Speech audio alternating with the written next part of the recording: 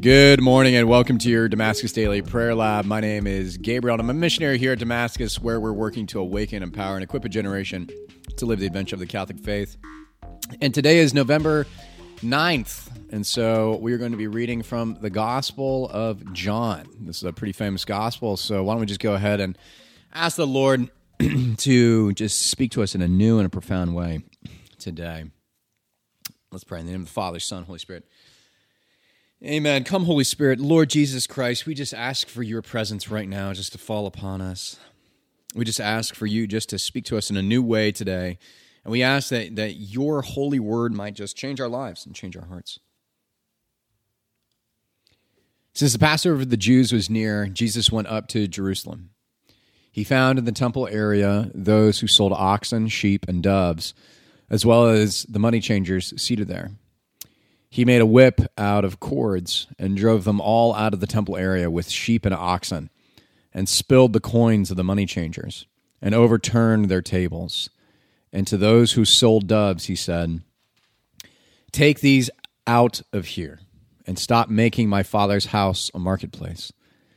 His disciples recalled the words of Scripture, "Zeal for your house will consume me." At this, the Jews answered him and said to him, "What sign can you show us for doing this?" Jesus answered and said to them, "Destroy this temple, and in 3 days I will raise it up."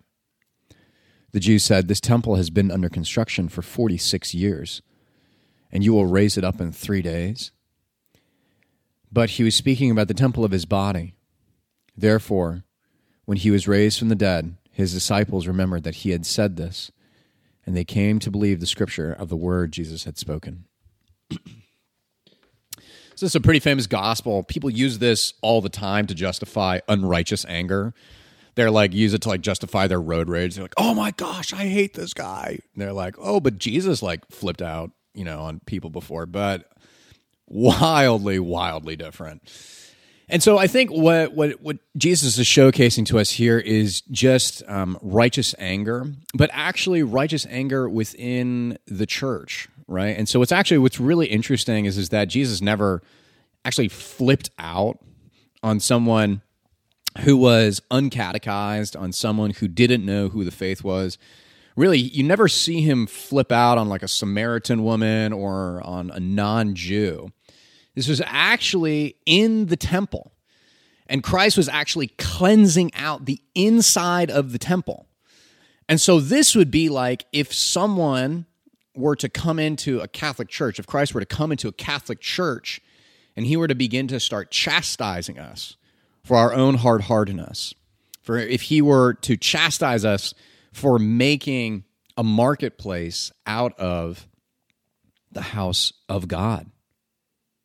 And what's so interesting, right, is there's clearly a lot of money to be made, but what they were really selling was access to God. They were selling access to God because in the temple area, you see, those who sold oxen and sheep and doves. And what Christ was so upset about was people saying, "Oh, you need to buy this in order to come and to have an encounter with the person of Jesus."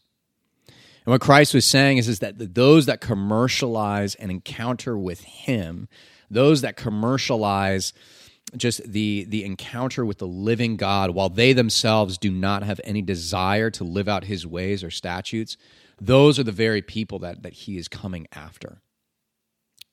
And so, friends, this is a great way for us to look internally. Do I look different from the money changers? Do I look like a Pharisee? Do I look like a Pharisee where I make it so difficult for those who encounter the living person of Jesus? You see, what I think is so interesting is so many people converted and changed their lives to such an extent because of just the way that Jesus looked at them and loved them. He loved them with such an intensity, and he loved them with such a truth that they literally converted out of their wicked and evil ways and became some of the holiest people to ever walk. Mary Magdalene is a phenomenal example of this.